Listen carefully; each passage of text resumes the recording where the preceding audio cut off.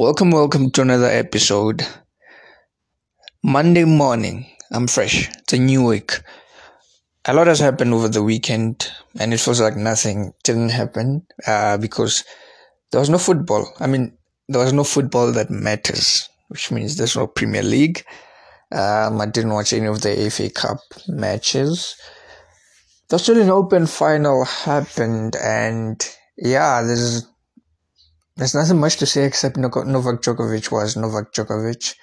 And it was pretty wholesome watching him win, especially the reaction afterwards.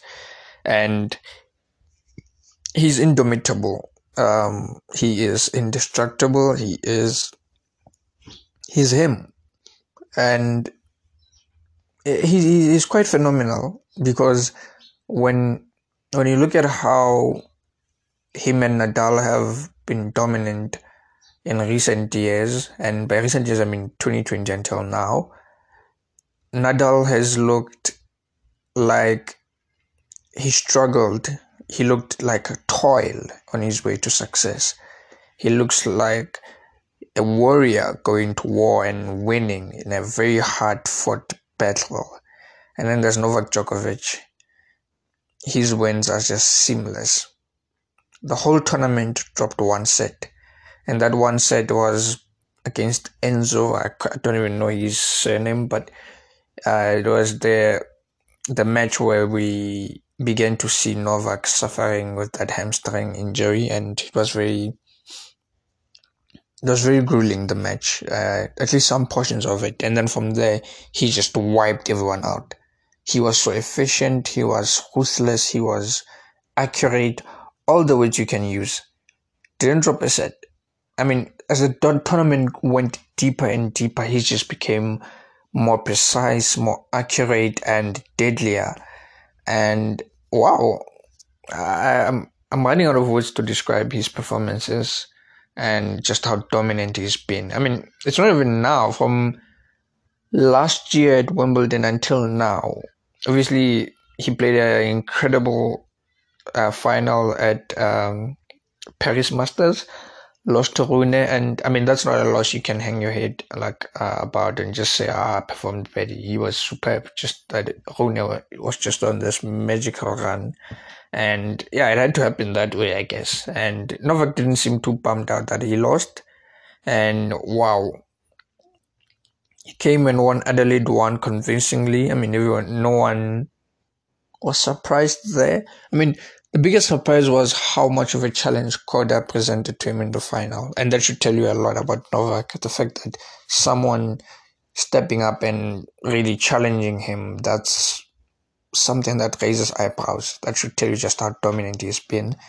And yeah, new world number one, order has been restored. There's nothing much to say except that it feels like justice has been served for what happened to Novak at Australian Open in 2022, and now he's allowed to come back to Melbourne, and he reclaimed his title, winning the 10th Australian title of his life, Australian Open title of his life. And yeah, man, what more can we say about Novak Djokovic? I think what more can we say? This is what we can say about Novak Djokovic moving forward. Who raises their hand? Who dares challenges Novak Djokovic? We'll see. At this moment, he is playing, I don't know. I don't think there's a player on planet Earth right now that can even take a set from him. I know people will take set from him, but it doesn't look likely. I'll even go to the extent of saying I think the chance of him losing a set now, just a casual set, they're 20%? A tie break can go either way, so maybe accounting for a tie break it goes to 45-50%, but it doesn't look like he'll lose a set, let alone a match, let alone a tournament. A Grand Slam, I don't want to speak about that. But yeah, interesting times lie ahead, because we're going to uh, the clay season. Not now, of course, but we're going to the clay season, and I am extremely excited to see what happens on clay. Carlos Alcaraz should be back, and a lot of players that we haven't really seen much of, Berrettini and Pablo Carreno Busta. I feel like we haven't seen Berrettini because he lost very early in Australia to Andy Murray, and before then, I don't remember what he was doing. I haven't seen him much. I mean, he played in Naples. No one watched the Naples, the tournament in Naples last year. And yeah, I don't think he played the US Open. I think he had COVID at the US Open. Was it US Open or Wimbledon? One of those two. But yeah, all in all, we haven't seen much of Matteo Berrettini. Alexander Zverev came back. He's really rusty.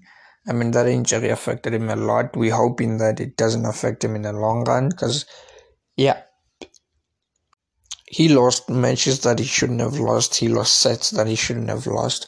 I mean, he went 5 sets with Juan Pablo Varillas, who's a seasoned challengers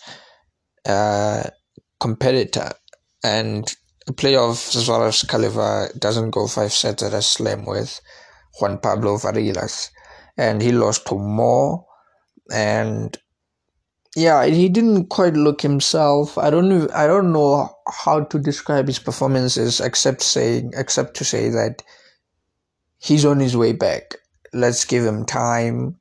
And yeah, I mean, we know you have to be playing a lot of tennis to play at a high level, unless if you are maybe a Djokovic, a Medvedev as well, a Tsitsipas. I can't say Nadal anymore because now we're starting to see the effects of him not playing long term, how that affects his game, how that affects his shot. I mean, at the end of the day with Nadal, we have to at some point come to understand that even without injuries, he's still going to struggle. He's still going to struggle because he's not playing consistently on tour. He's not playing the smaller tournaments. So that's always going to affect your game, no matter how good you are. And even if he recuperates and gets back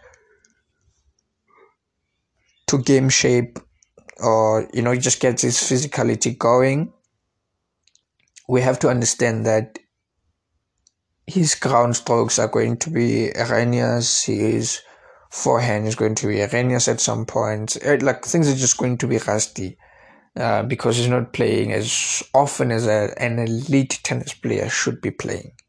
But yeah, this is not about Nadal. The thing with Nadal when recording content is when you start talking about him, there's so much you can say, and the conversation can go in different directions. Which is why, whenever I want to talk, whenever I reach a point in conversation where I talk about him, I have to remind myself this is not about Nadal. Don't talk about him because there's so much to say. But there's a lot that can happen this season, and it's going to be a really long season. We're still waiting to see what Dominic Thiem looks like. I don't think he offered Rublev much challenge in the Australian Open. I mean, they played the first game, like round of 128. They were just the Rublev versus Thiem. And I guess it has to do with rankings as well and whatnot. So which is why, I mean, it was bittersweet in a way, but more bitter for me. Because I mean, I would have liked to see both Rublev and Thiem in advanced stages of the Grand Slam. I think that would have given us an epic match. Maybe third round. That would have given us. I mean, Thiem would have been maybe in much better shape. We would have gained more momentum. And yeah, I mean, even if he had lost to Rublev, but in the third round, it wouldn't have been too sad. Because we would have seen Thiem develop, we would have seen him play some lower ranked players and, give us more of a snapshot into what to expect this season. How much has he progressed? Is he back to the levels that he desires to be back on? And so that's quite a bitter, but the sweet part of it is seeing Rublev and team just battle it out again. I mean, that's always sweet. You can never get enough of watching Dominic Thiem play. But other than that, there's not really much to say or much to write home about. It's really interesting, or it will be interesting to see the changes that happen in Felix, Zverev. Medvedev needs some change. I don't know what type of change, but he needs some change. Obviously, Sebastian Korda played well, superbly well. But I still feel like Medvedev needs to play aggressive tennis. I don't know how much longer that the kind of tennis he's playing can carry him, especially to deeper runs at slams and masters events. So we'll see. We'll see. As it stands, the next Grand Slam is in April, Roland Garros. But I'm not excited for Roland Garros because for me, I'm more excited for the bigger picture. What's the bigger picture of the season and the progress that will be made by a couple of players, especially after a slam. I mean, Tommy Paul said that he doesn't want to be a one-hit wonder, so I think he'll be beaming with motivation to win a title or two, make a deep run at a Masters event, or even win it, but yeah, we'll see. That's someone that's, I mean, because of, for me, if you had asked me before the Australian Open, would Tommy Paul make it to the semifinals? I would be like, hell no, that's not happening, because he's very inconsistent. There's not much about his game to write home about, but he's a solid, not consistent. He's a solid player, covers the basics right. Like, he does everything all right, but not good or great, just all right. But he said it himself that he wants to improve and go further in slams and major tournaments and even win as well. So, I mean, I'm hoping that motivation will carry him. And he's world number 19 as we speak, so he just broke into the top 20 for the first time in his career. So that should bring him a lot of motivation. And yeah, that's amazing. Ben Sheldon, I think he's top 50 now. After that run he made at the Australian Open, so kudos to him. Looking forward to see what happens. The problem with, it's not a problem, but the conundrum with players moving up in ranking points and all of that, breakthrough stars, and just players making it the first time in the circuit, like Jerry Leheka and them. We have to see them in different surfaces. Yes, because okay, let's get this out of the way. Most players prefer to play on hard court. That's a fact. An overwhelming majority of players prefer hard court, unless if your name is Casper Ruud. That's funny. Players prefer grass or hard court, and then play is the least liked or the least favorite amongst all the players. Now we're talking statistics and just accounting for everyone. But most players, they grew up playing on hard court because I think it's obviously, if you go to most countries and you want a tennis court, chances are you'll find a hard court. That's just how things are and should be, I guess. And there's a reason why there are four slams, two of which are hard court. You may be asking yourself, why is this guy going on and on about court surfaces and whatever? Most young players, take for example Ben Shelton, he's played on hard court all his life. Most of an overwhelming majority of his matches have been hard court matches. So we haven't seen what he can do on clay, what he can do on grass, and I think he had a run in Acapulco. Where did he have that run where he beat Casper Ruud? Was it Wimbledon? I'm not sure. Not sure. Need to check it out. But the fact remains, most youngsters have played on hard court almost all their lives and are comfortable on hard court.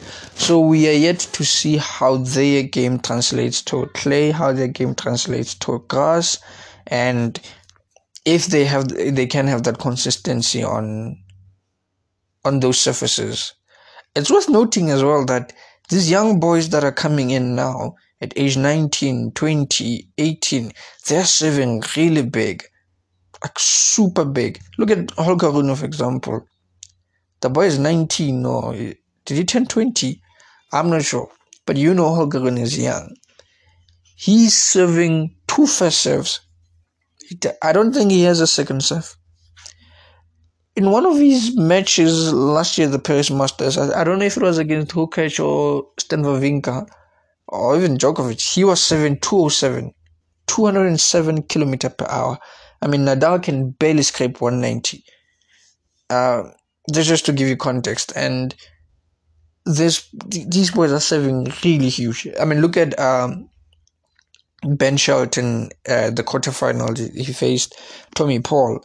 Paul had problems with Shelton's serve because it was really big and really precise. So yeah, I think the days of players having to be really tall and big to serve big, they're coming to an end. I don't know what's happening, or maybe the technique is improving worldwide in terms of coaching. But man, these young boys are serving big. They're serving big. I don't even know what height Rune is, but he's definitely not a Kyrgios or Pelka height. But he's serving really, really big. Also, speaking of Kyrgios, excited to see what he has to give us this season. Was really bummed that he didn't play at the Australian Open, but that's okay. That's okay because we need him for the entire season. So I'm glad that I'm not glad he had an injury, but I'm glad he chose the sustainable route. And I think he wants to crack a top 20, crack a top 15 possible. I mean, we know his talent. Come on. We know his talent. And I think he has it in him to win a couple of Masters events or 500, ATP 500 events. So looking forward to see him play more consistently and just play the lower tournaments as well. Looking forward to see him play on clay, yes. I haven't seen him in clay in a while. We know what he can give us on grass. He gave us a final at Wimbledon. We know what he can give us on a hard court. He lost to Karen Khachanov. I think it was quarterfinals or round of 16 at the US Open. And yeah, but looking forward to see what he can give us, Nick Kyrgios. And yeah, this episode was all over the place, but just talking general, tennis in general, nothing specific. And yeah, let's talk again soon.